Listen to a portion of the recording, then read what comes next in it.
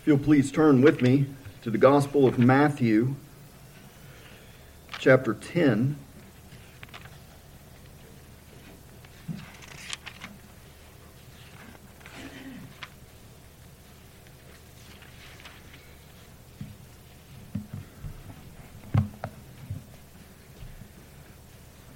I'm going to read through verses 16. I'm going to go 16 to the end. It's a lot, but I think it's important. Matthew chapter 10, verses 16. Behold, I send you forth as sheep in the midst of wolves. Be therefore wise as serpents and harmless as doves. But beware of men, for they will deliver you up to the councils, and they will scourge you in their synagogues. And you shall be brought before governors and kings for my sake, for a testimony against them and the Gentiles. But when they deliver you up, take no thought how or what you shall speak, for it shall be given you in that same hour what you shall speak. For it is not ye that speak, but the Spirit of your Father which speaketh in you. And the brother shall deliver up the brother to death, and the father the child, and the children shall raise up against their parents and cause them to be put to death. And you shall be hated of all men for my name's sake, but he that endureth to the end shall be saved. But when they persecute you in this city, flee into another, for verily I say unto you, you shall not have gone over the cities of Israel till the Son of Man be come. The disciple is not above his master, nor the servant above his Lord. It is enough for the disciple that he be as his master, and the servant as his Lord. If they have called the master of the house Beelzebub, how much more shall they call them of his household? Fear them not, therefore, for there is nothing covered that shall not be revealed, and hid that shall not be known. What I tell you in darkness, that speak ye in the light. And what ye hear in the ear, that preach ye upon the housetops. And fear not them which kill the body, but are not able to kill the soul, but rather fear him which is able to destroy both soul and body in hell. Are not 2 sparrows sold for a farthing? And one of them shall not fall on the ground without your Father. But the very hairs of your head are all numbered. Fear ye not, therefore, ye are of more value than many sparrows. Whosoever, therefore, shall confess me before men, him will I confess also before my Father which is in heaven. But whoever shall deny me before men, him will I also deny before my Father which is in heaven. Think not that I am come to send peace on earth. I came not to send peace, but a sword. For I am come to set a man at variance against his father, and the daughter against her mother, and the daughter-in-law against her mother-in-law, and a man's foes shall be they of his own household. He that loveth father or mother more than me is not worthy of me, and he that loveth son or daughter more than me is not worthy of me. And he that taketh not his cross, and followeth after me, is not worthy of me. He that findeth his life shall lose it, and he that loseth his life for my sake shall find it. He that receiveth you receiveth me, and he that receiveth me receiveth him that sent me. Usually, when I bring a message to you, it's from my own life, things that I'm looking at and considering for myself. And I'm trying to be a faithful disciple and follower of Jesus Christ. And one of the things that I have been considering is what Jesus means by this. What is he talking about when he says a disciple is not above his master? And that word master also means teacher. You know, in the older English, it meant teacher as well. Disciple is not above his teacher. And when we consider our Lord Jesus, we know that he is now raised from the dead, glorified, ascended to the right hand of the Father, all power and authority been given to him. All of providence is in his hands. The Father judges no one, has committed all judgment to the Son. The keys of death and hell belong to him. And yet he has left for us in the Gospels a pattern and example for how we have to live in this life. Jesus himself having gone through it before us. He is the trailblazer. He broke the path. That is the reason why Jesus was baptized. He united himself to us in our experience and led the way.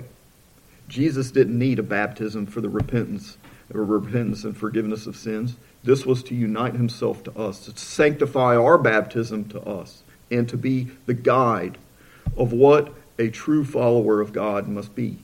And so he has left us a perfect example. And so when Jesus says a disciple is not above his teacher, he's saying, you must follow me and expect in your life my experience because you're following me. Remember your baptism. I always like to remind you of your baptism. There's a whole lot of implications in your baptism. Your baptism symbolizes your union with Christ in his death and in his resurrection. And it also symbolizes your divorce from the world, and your divorce from your former life, so that you could be married to another. The Scripture actually uses those terms. Having followed the Lord Jesus Christ in baptism, now you have to consider your discipleship, following the Lord Jesus Christ. And so he teaches us in this passage what we can expect. Now, the immediate application of this passage was when Jesus is sending out his disciples in those days to minister and teach in his name. He's preparing them for the ministry they're going to have in the future. But if you notice in this passage, he's conflating two things. He's talking about the immediate, where they're going to go out and preach and teach in his name, right there, right then. And he's also talking about the future and experience for all believers. He's combining these things together, kind of going back and forth. So that this teaching isn't just for the 12, but it's for all of us who have to follow. It's true, we're not all called to be apostles, but we are all called to be disciples. And so the things that are written here have direct application to you. The disciple is not above his teacher. There are those teaching in Jesus' name right now who say that you can expect a totally different experience than what Jesus had. He dealt with suffering, so you'll never have to suffer.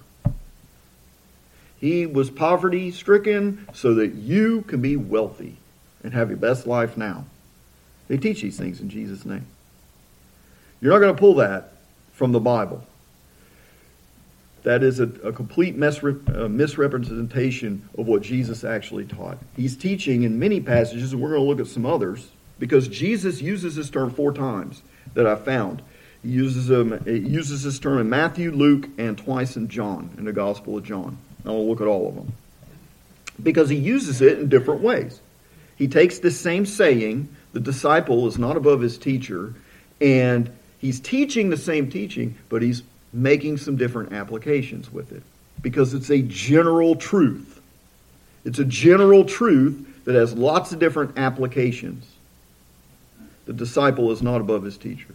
If you're going to be a follower of him, expect your discipleship to reflect Jesus' life. We talked about this morning how a believer is united to Jesus Christ. If you're one with him, your life should reflect his life. So what does he bring up here in this passage that we just read? Things that a true disciple of Jesus Christ can expect. One of the things he brings up is slander. He says they called the master of the house Beelzebub. What are they going to call those who belong to that house? If they're saying that I'm a son of the devil, what are they going to call you? And you might say to yourself, well, nobody says that about Jesus. Everybody likes Jesus, right? Jesus is great. Everybody likes Jesus. The whole world likes Jesus. Well, not so much. There are plenty of phony Jesuses out there. The world has no problem with a false Jesus, a Jesus that looks like the world. But when you start preaching what Jesus preached, all you got to do is repeat what Jesus says. You find out how much the world really doesn't like Jesus. Jesus is easy to like when you don't really have any content there.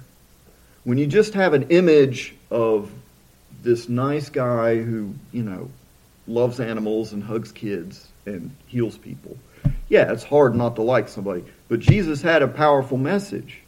It cut like a sword. He came to convict the world of sin. The world doesn't like to be convicted of sin. He says you can expect to be spoken against, falsely accused. You as a disciple, individually, don't be too surprised when you're falsely accused. And you have to remember that the world, a lot of times, is not going to understand what we're doing. Why we say, what we do. It's going to come off to the world as self-righteousness. A lot of times it's going to come off as hypocrisy or mean. You're just being mean. You just don't love people. That's the kind of thing you're going to hear. But even though the world doesn't understand, you have to stick with what Jesus has taught. Jesus said if you're following him, expect the world to not get it and to speak ill of you. Don't be surprised by that. There is a movement within evangelicalism. I don't know when this started. Maybe in the 80s. This idea that the world should always be happy with Christians. And the world should love Christians and respect Christians. And if the world doesn't, Christians are doing something wrong. So you should be more winsome. You should be more loving. Bring in the rock and roll. Do whatever you got to do to make the world like you. The most important thing is that the world likes you. And if the world likes you, then you can tell them about Jesus and they'll get saved. But that didn't happen in Jesus' ministry. It didn't happen in the apostles. Was Jesus doing it wrong? The apostles doing it wrong? No, we don't try to win over the world by becoming worldly. You have to just continue following the Lord Jesus Christ, living a godly, righteous life, agreeing with God, and speaking the truth. And it's true, we do speak it in love. But nowadays, it's easy to be called a hater. All you have to do is disagree on the slightest thing and be as gentle as you possibly can, and they're still going to accuse you of being a malicious monster who hates everybody. So you can't be moved by that. You have to follow the Lord Jesus in this and expect slander. He mentions here how you will be delivered up to councils, brought before governors and kings for my sake as a testimony. I think about that baker out west who had to appear before the Supreme Court because he would not participate in all the celebration around gay marriage. He was trying to be as nice as he could. He tried to go as far as he could without violating his conscience. Not good enough. You have to bow. You have to bow and give in 100%, or you will be punished. And this man had to face prosecution for simply saying, I don't want to participate in this. That's it. He wasn't even harsh. He didn't throw out any judgments or condemnations. All he wanted to do was just back up and abstain from participating. He has to be punished. And that leads to the next thing. Demands to compromise. There are going to be demands to compromise.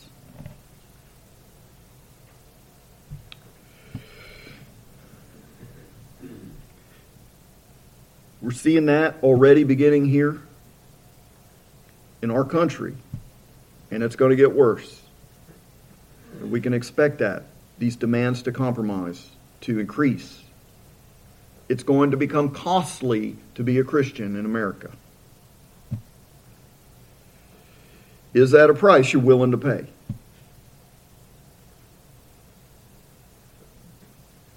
It's been easy to be a Christian in this country for many, many years. I've said before, those days are coming to an end. It's going to cost you something now. Might lose your job. Might get the mob after you. Falsely accused, prosecuted. There's all kinds of bad things can happen now. Or just generally hated and classified as an evil person. You fundamentalist Christians, you're in the same category as the Ku Klux Klan. You're in the same category as a Nazi. You're going to hear that stuff. Even if it's unjust. We had nothing to do with the Ku Klux Klan. We condemn racism. We got nothing to do with anti-Semitism. We condemn what the Nazis did. It doesn't matter. If you disagree with the world, if you refuse to compromise, you're evil. You're just like they are. That isn't reasonable. That isn't fair. But you can expect that kind of treatment. But notice what Jesus says here. In verse 16, he says, I sent you forth as sheep in the midst of wolves. Be ye therefore wise as serpents and harmless as doves. What is he saying there? He's saying, don't be naive. One of the things that when I was a young Christian, there was kind of a call to be naive. You should just be very gullible. It's righteous to be gullible and naive. There is nothing righteous about gullibility and being naive and having your head stuck in a hole in the ground and not knowing what's going on. There's no righteousness in that. You're supposed to know what's going on. He says here you should be wise as a serpent. You should see what's happening and put it together. The key is, what is going to be your response? Harmless as a dove. We're going to follow the way of Jesus Christ. His method of dealing with an evil world system was gospel power. You don't see Jesus starting an armed movement or political action or any of those kind of things. Social activism. What was it that Jesus did? He preached the Word of God. Spiritual weapons. That's all we have.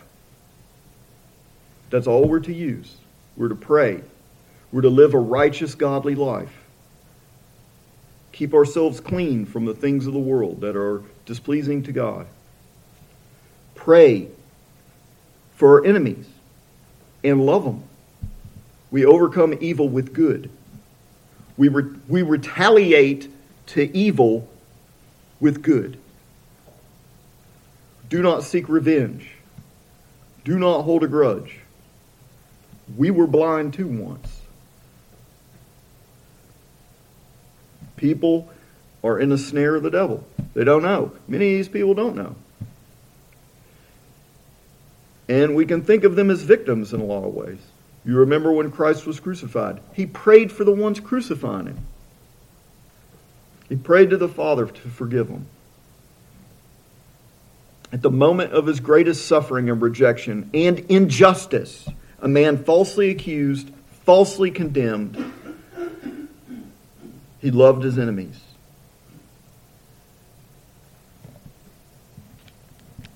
We must never, ever be able, never let anybody accuse you of participating in something that is contrary to Jesus' method. Now, there's going to be zealots out there we've spoken of before. There's going to be false Christians calling to methods other than what Jesus left us. Don't fall for it. It's a snare.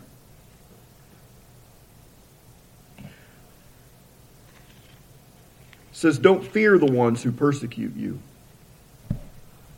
Rather fear to deny Christ. He says, if you want to be afraid of something, here's what you need to be afraid of. Be afraid of God. That's what he says here. He says, fear not them which kill the body, but are not able to kill the soul, but rather fear him, that is God, which is able to destroy both soul and body in hell. If you should fear anything, it's fear of buckling at the moment of truth. Fear the compromise. Fear the sellout. That's what you should be afraid of. And your greatest enemy is right in here. We all carry a capacity for unbelief, cowardice. We all carry a capacity for that. That's what we should fear. That's our greatest enemy. Your greatest enemy is always the one you carry around in your own heart. The world can tempt you. The world can seduce you. The world can provoke you. But it can't make you sin. You have to choose to do that. And so what is your greatest danger? You. Don't forget that.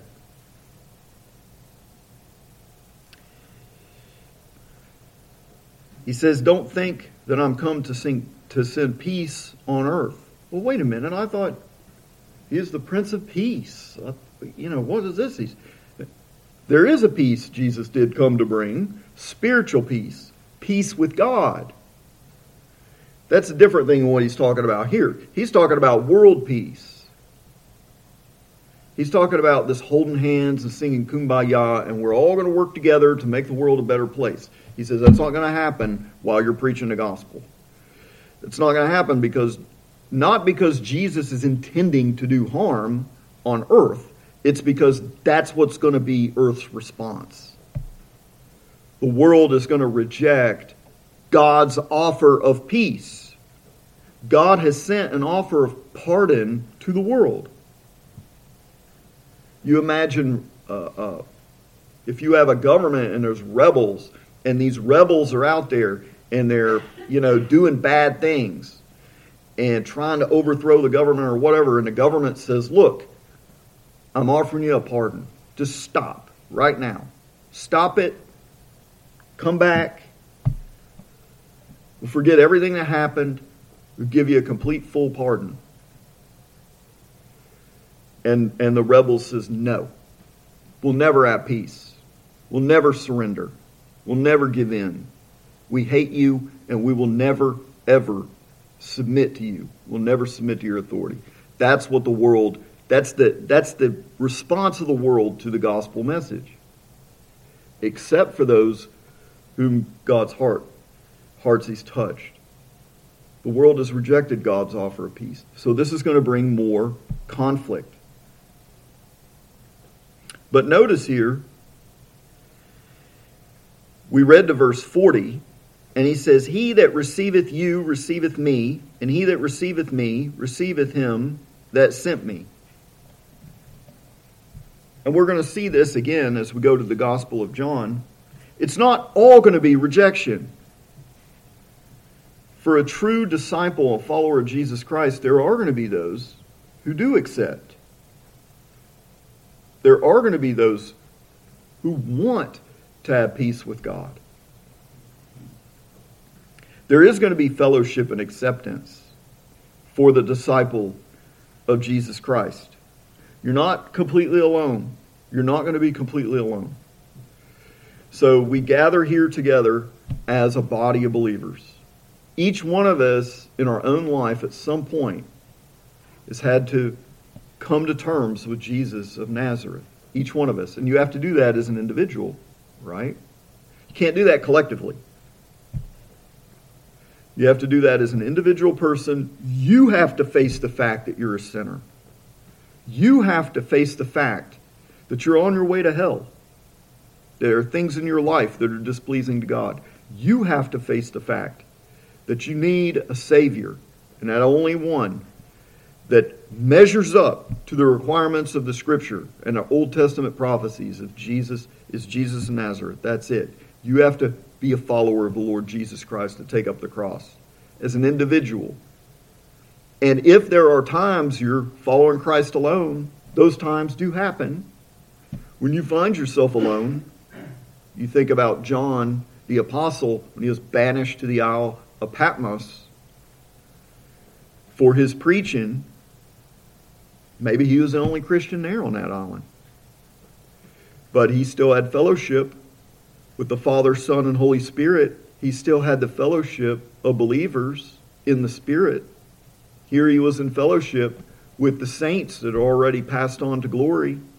He still had spiritual communion, but he might have been alone in his own discipleship experience in this world. That might happen. But generally, that isn't. Normally, you're going to have other believers to depend on. And we're a small minority, right? We're a little church. Well, we got a handful of people. Yesterday, me and my wife, we went to a social event. I brought it up this morning.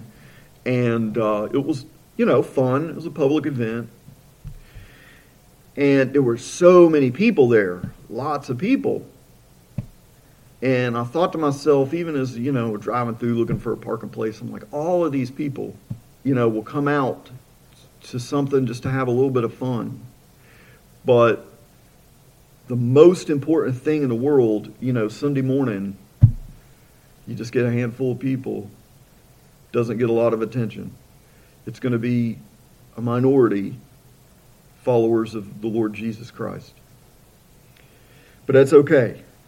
It's okay. He says, he that loveth father and mother more than me is not worthy of me. Our closest relationships are not as important as our Lord Jesus Christ. You have to be willing to even lose your life. And whether that means to the ultimate sacrifice of your physical life, or whether the things you love. I'm going to lose my career.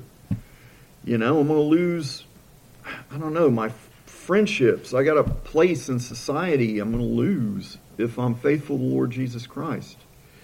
That's the price. And remember what Jesus said, count the cost. So, these are the things Jesus has said in this passage.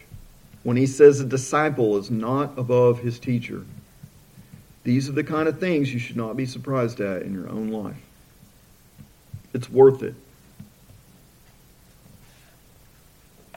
Now turn with me over to Luke chapter 6. We'll look at another passage where Jesus brings up he uses this term.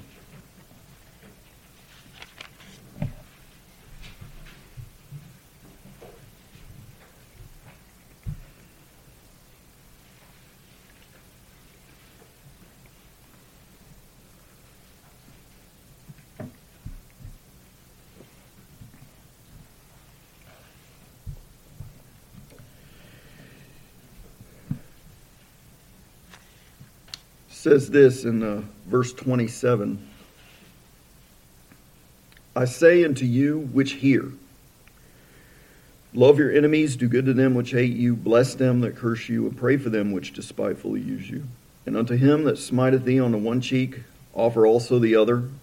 And him that taketh away thy cloak, forbid not to take thy coat also. Give to every man that asketh of thee, and of him that taketh away thy goods, ask them not again. And as ye would that men should do to you, do ye also to them likewise. For if ye love them which love you, what thank have ye? For sinners also love those that love them. And if ye do good to them which do good to you, what thank have ye? For sinners also do even the same. And if you lend to them of whom ye hope to receive, what thank have ye? For sinners also lend to sinners to receive as much again.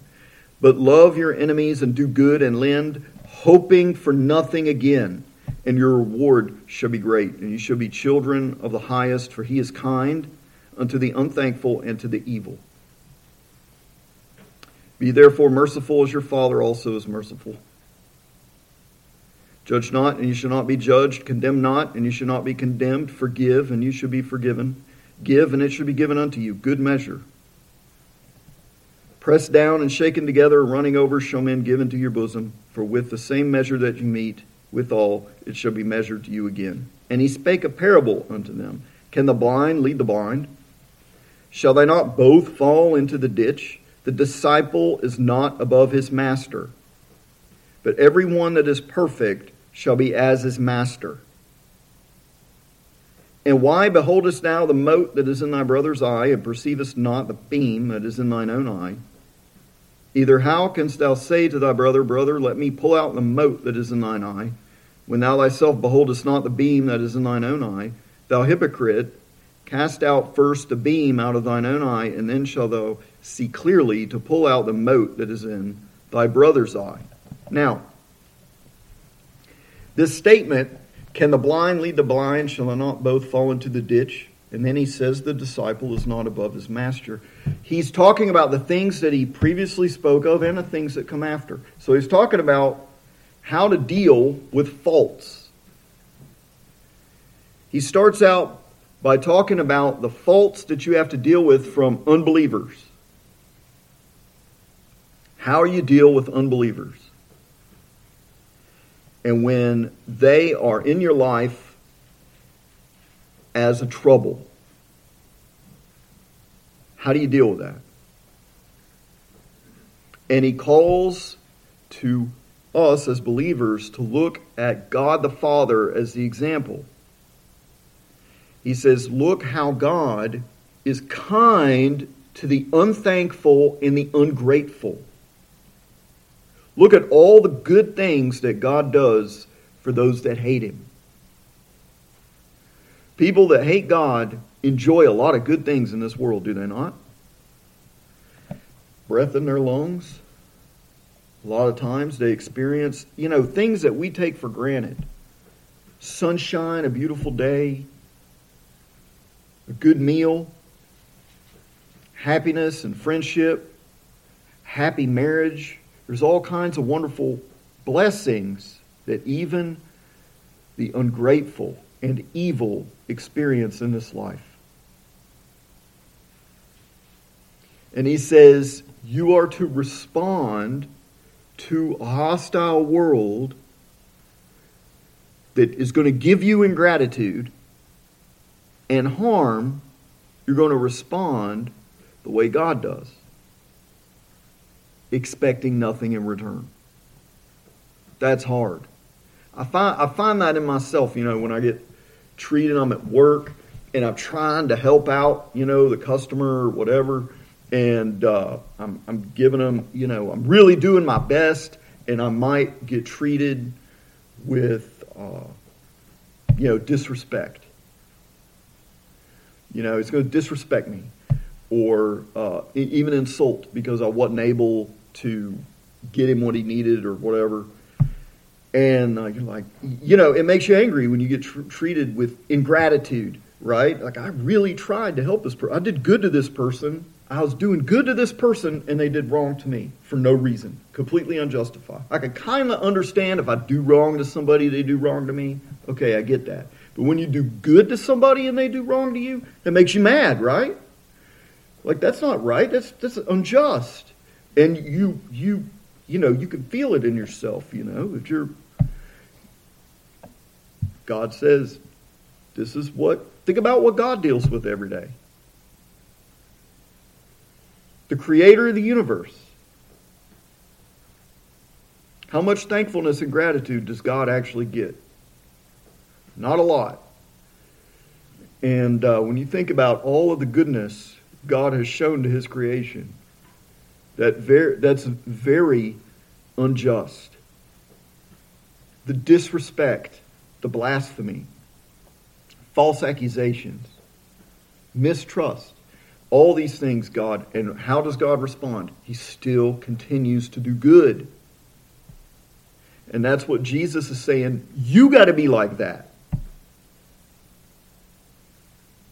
He says, when you do that, you will be children of God. He says, you shall be the children of the highest. When your behavior reflects your Heavenly Father, that's when you know you're on the right path. When you get treated like God gets treated, you know you're following God. He's kind to the unthankful and to the evil. This is hard. This goes really against our nature. Our nature is to, what? It's all self-defense. I got to justify myself. I have to make sure nobody does me wrong. I got to be quick to retaliate if somebody does wrong against me. That is not what Jesus says here. Is that weakness? Is that cowardice? It is not weakness or cowardice to follow the way of God. It takes courage to follow the Lord Jesus Christ. Remember that evil is conquered with good. You don't conquer evil with evil. What does it say in James? The wrath of man does not produce the righteousness of God. Your wrath is not going to produce righteousness. It is only following the way of Christ. Mercy, forgiveness, willingness to turn the other cheek. That's what Jesus is talking about. He's talking about turning the other cheek. He's talking about dealing with insults, dealing with injustice. Doesn't mean you're supposed to be naive, to go out there and try to be a victim like you're righteous by making yourself a victim or being abused on purpose like a fool. God isn't calling you to be a fool. He says you are to be wise as a serpent. But we're to love our enemies and do good. This is the correct response from a follower of Jesus Christ. You should always think to yourself, how did Jesus deal with these kind of problems? You have professed to be a follower of Jesus Christ. That's what you professed in your baptism, remember? So now we have to live that out. He also tells us in the last part of this passage we read, where he talks about the disciple is not above his master. He says, why beholdest thou the mote that is in thy brother's eye? That word mote, it's an old word. It means a splinter, right? So he's talking about you find a fault in your brother, your fellow Christian. Maybe he's, done something wrong against you. It happens. We're still sinners. We're not perfect, right? So even a Christian who's trying his best is going to mess up. Jesus compares that to having a little splinter. That's what you should think of your brother's sins as being. When a Christian does wrong against you, you should not think of it as this very huge, heinous crime. You should think of it as this little small splinter. Because what is his sins against you compared to your sins against God? Ain't your sins against God bigger? Should always evaluate your sins in comparison with your brother's sins. Always. And when you do that, you'll realize your sins are like having a big beam in your eye compared to having a little splinter. So he's saying when you're dealing with a brother, you should do that with gentleness. And you should always consider yourself. Always consider yourself and make sure you examine your own heart first. Look and see where you're in the wrong.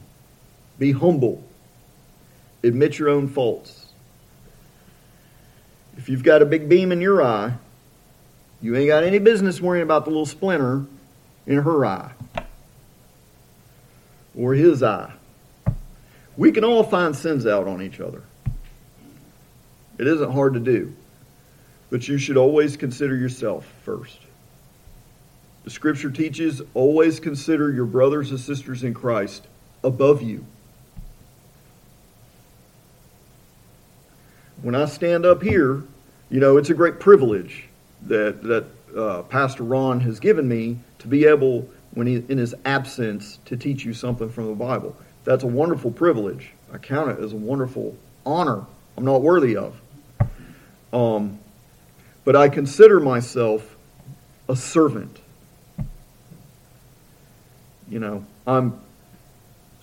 I see it as serving you, not above you, dictating to the little people.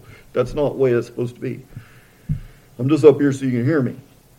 But in the spiritual reality, I'm beneath you. I'm your servant.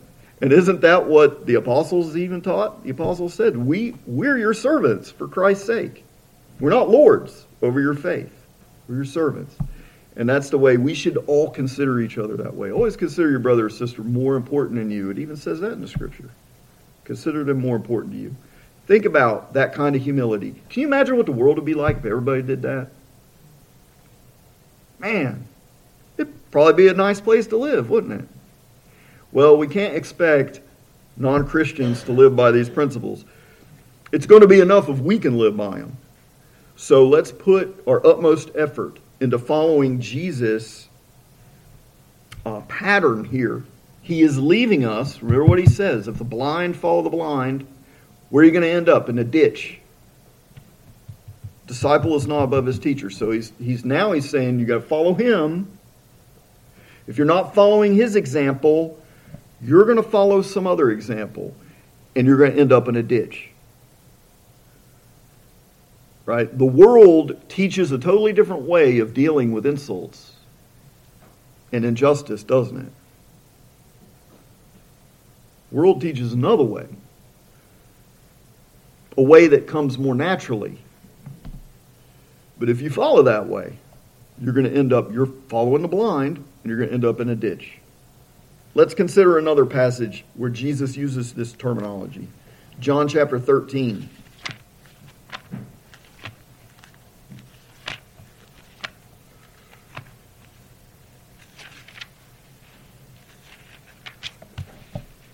These chapters here, John 13 through 17, are amazing. A lot to learn. And here's just one little part. Here at the Last Supper, Jesus is going to give them a wonderful lesson here. John chapter 13, verse 3.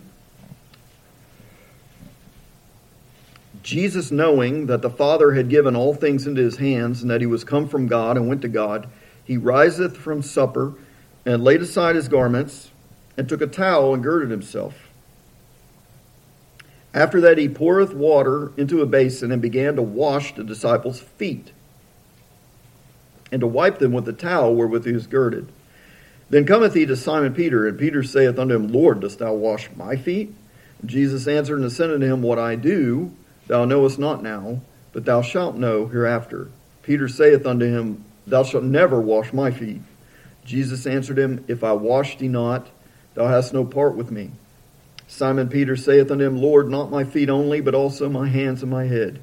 Jesus saith to him, He that is washed neither not saved to wash his feet, but is clean every whit.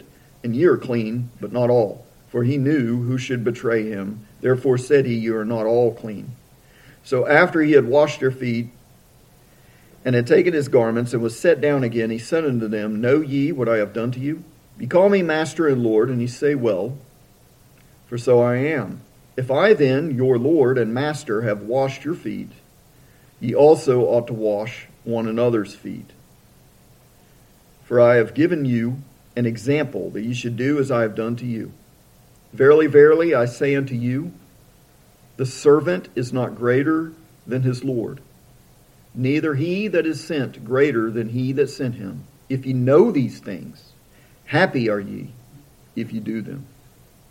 So here again, the Lord Jesus uses this same terminology. The servant is not greater than his Lord. And he says explicitly, I'm leaving you an example. So what is Jesus showing here? What is the example he's given us? Well, first of all, we got to consider who he is. He says, You've called me Lord and Master, and you're right, for so I am. This is the Lord. This is the Son of God, the Messiah, the Eternal One. And he gets down on his knees and washes the nasty feet of a bunch of sinners. The one who is to be king of the universe. And if you let that sink in, that's huge. You don't see that from the leaders of the world, do you? You don't see that. You don't see the head of the UN girding a towel and getting down on his knees, washing feet. That isn't the kind of world we live in. Those who rule seek to have their feet washed. And Jesus gives us a different example. Humility. The greatest man ever born. To show this kind of humility, he's given the greatest example of humility. Self-denial. Think about it. He put his own needs and desires on the back burner to put other people first. And not only those who are worthy of that, but those who are unworthy of it. Because these very ones whose feet he washed, he already knew in his great time of trouble, they were going to run away and abandon him. People he already knew were going to let him down and fail. He still was going to get down and wash their feet. That's love. That's love when you can do that. He's given us the greatest example of love that anybody could possibly give. It's one thing to love somebody who loves you back. Jesus said that. Sinners do that. But to love somebody that doesn't love you. It's one thing to love somebody that never lets you down. But to love somebody that you know is going to let you down, that's the kind of love that Jesus gives us a pattern and example for. You see how Jesus gives life to the commandments of God. These kind of things were taught in the Old Testament. But Jesus is the one who exemplifies, he lived those things. You want to see what the Ten Commandments looks like in a person? You look at Jesus Christ. That is a person with the law on his heart. So it says in the Psalms. This is what the Messiah says in the Psalms. Your law is in my heart. And it is. This is what the law looks like when it is put into practice. Love, humility, self-denial. And he says, this is what I want you to do. I want you to be like this. So are we able to do this? Not in our own strength, but with the power of Christ we can. Remember, we have a sin nature that wants to be the boss, wants to be the highest. We have a sin nature that doesn't want to be humble, only wants to love when it's going to get in return. But Jesus said, true love loves even when it's not going to get in return. Jesus said, expect nothing in return. You love because you want to be like Jesus. And it may be that self-sacrificial love, that power of the gospel exemplified in you, see, that's what people's going to see. That this is more than just a book. Anybody can run out right now and go buy one of these. But what you can't see is this being lived out everywhere. That's hard to find. When you see this in somebody's heart and it flowing out, and it makes them into a new person, a person that looks like Jesus and acts like Jesus, that's when you know that this isn't just a story.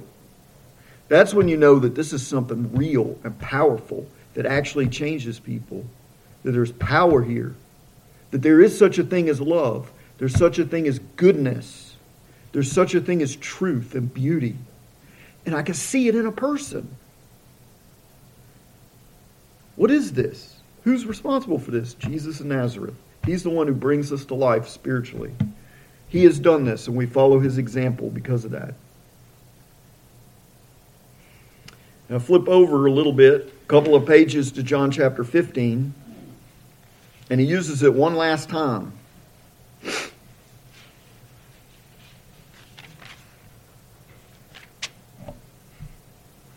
Chapter 15, verse 12, Jesus says this, "This is my commandment, that ye love one another as I have loved you.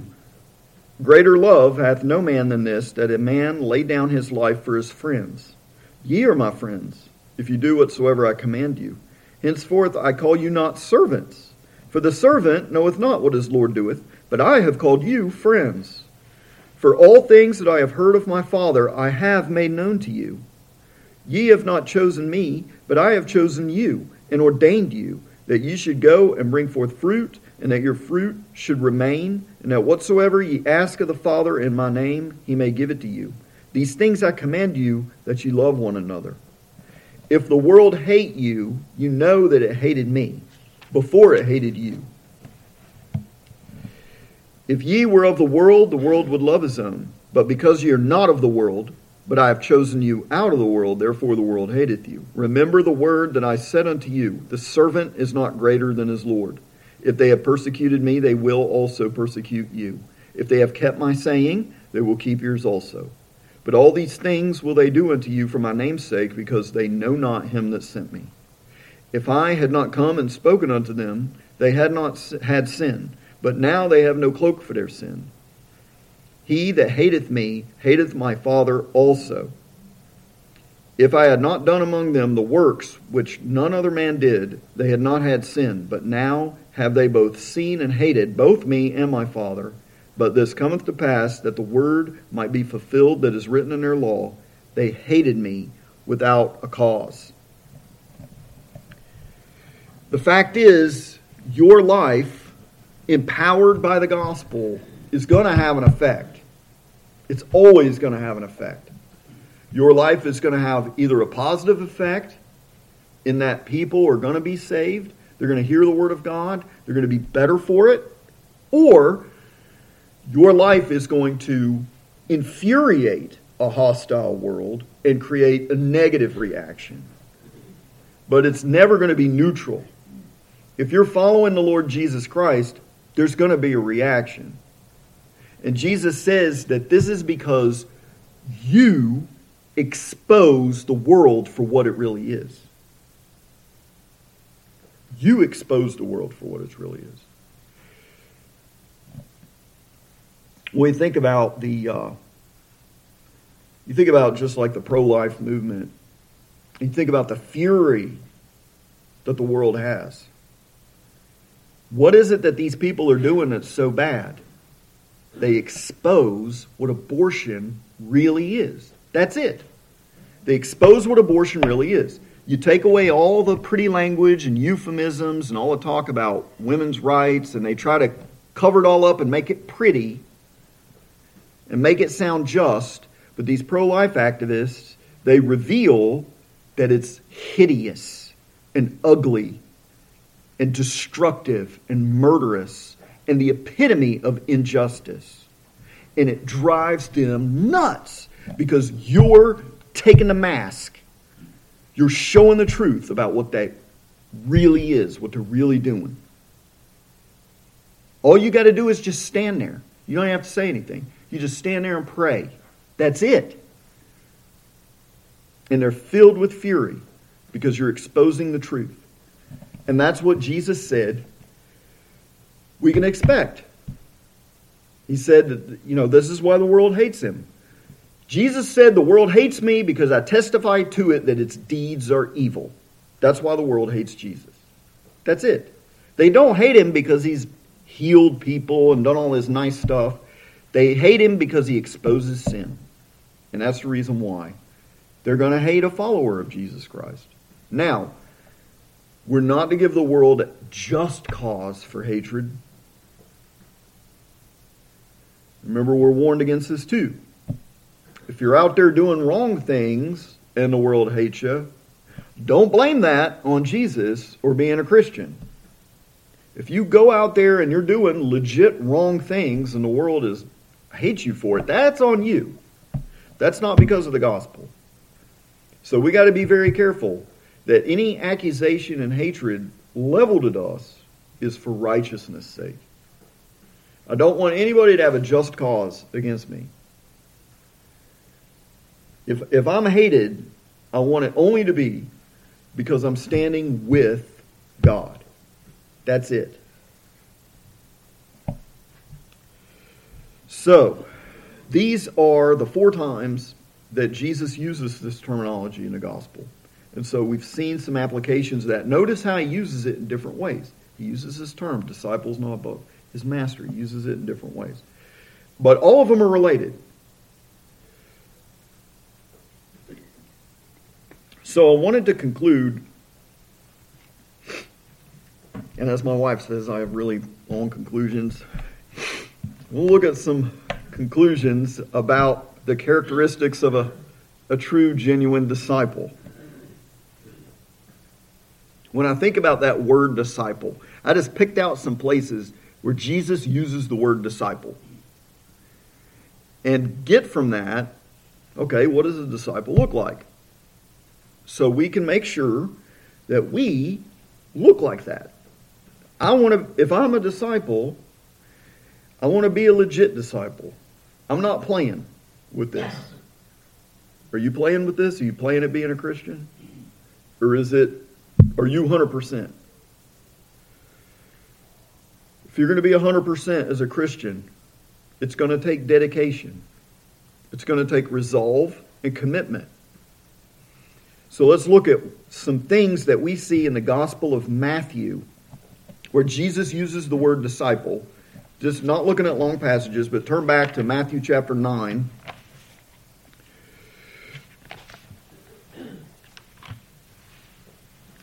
And I'm just going to bring up some points here.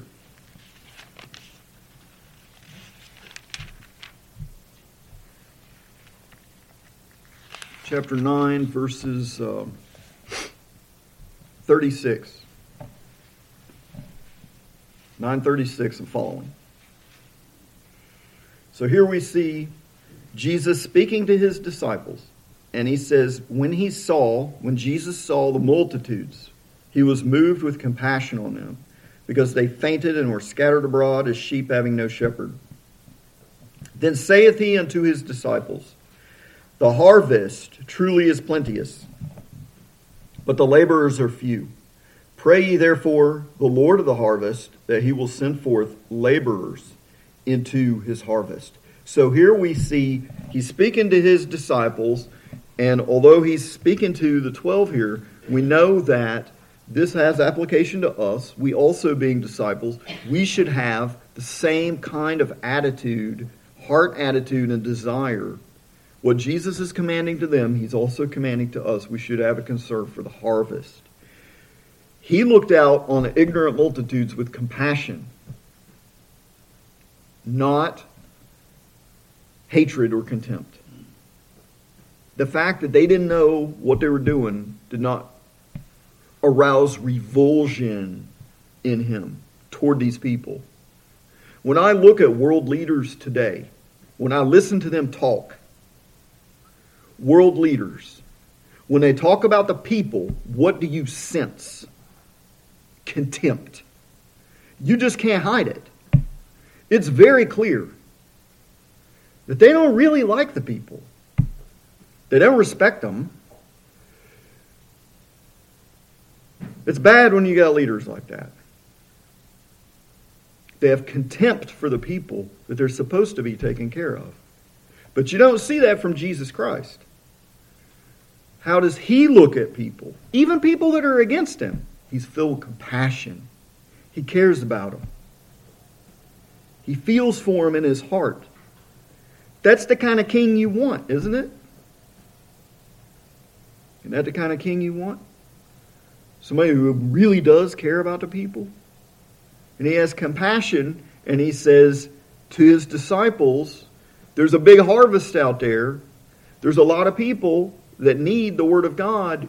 Pray that God will send laborers out to his harvest. These people need God. And you know what? You know who those laborers are? You're one of those laborers. You're one of them. Say, I'm a nobody. I just, I ain't around 10 people during the week. You can be a light to those 10 people. You be a light wherever you are. Whatever God has called you to, wherever you are, be a light. And be a blessing.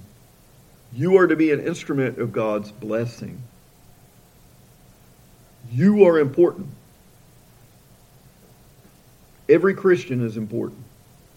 And you have a ministry. Every Christian has a ministry. Some people don't like using that term, for ordinary Christians.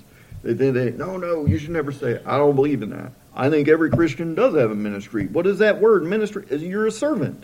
That's what the word means, is servanthood. Every Christian is a servant, and you're to be a servant to the people you're around by loving them and showing them mercy and giving them God's truth as best you can. And live as holy a life as you can for others, so that you don't discredit the message. Because if you're not living up to this, you're discrediting the message. If you're not going to be perfect, you're going to make mistakes. But when you do make mistakes, when you do sin, own up to it, confess, repent. People need to see that too. People need to see repentance. They need to see what that looks like. They need to see what seeking forgiveness looks like. Show them that. Admit, you don't have to cover up and pretend like you do everything perfect. No. No, give them an example also of what to do when you do wrong or make a mistake. Give them a good example. And work for that harvest. If you look down a little bit on the page to chapter 10, verse 1, Jesus says, when he called unto him his 12 disciples, he gave them power against unclean spirits to cast them out and to heal all manner of sicknesses and all manner of diseases. You say, well, wait a minute. This surely ain't got nothing to do with me. Here he's talking about, casting out evil spirits and doing miracles and stuff. Well, there's a principle here. It's true. The apostles had a special calling that ordinary Christians do not have in some senses.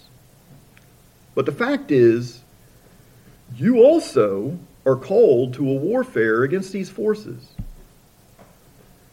It makes that very clear in the New Testament.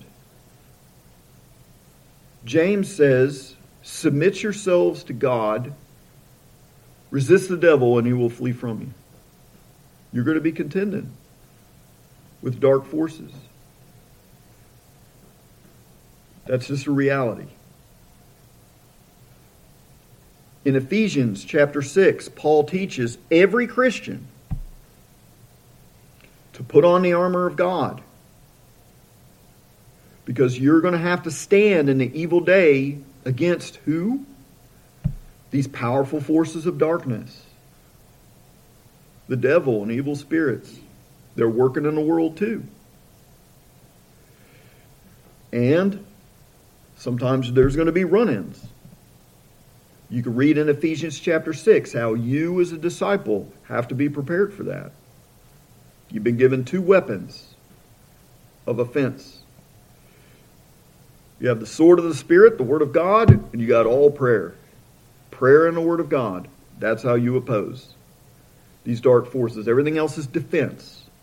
The helmet of the hope of salvation, the breastplate of righteousness, the shield of faith to defend yourself from the flaming arrows of the evil one. We're warned against his schemes and wiles and tricks and snares. There are dark forces. And let me tell you something. When you get baptized, when you profess to be a follower of Jesus Christ, you get attention. Oh, I'm just a little nobody. I'm not a pastor. I'm not a deacon. I'm not a missionary. I'm just a nobody. No, you're a believer. You are united to Jesus Christ. And don't be surprised when you get hostility from the world and from evil forces because you're a Christian. It's a big deal to be a Christian. So, a Christian, a true disciple, is going to be able to resist those things. You're going to have to fight with these things. A true Christian should not be deceived or overpowered. A true disciple. If you turn over to chapter 15, verse 2 in Matthew, here's another thing that Jesus teaches about disciples.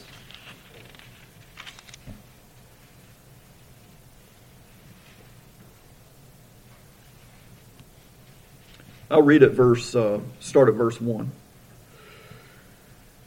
Then came to Jesus scribes and Pharisees, which were of Jerusalem, saying, Why do thy disciples transgress the tradition of the elders? For they wash not their hands when they eat bread. So here, they're being accused, well, hey Jesus, your disciples disregard traditions. What's up with that?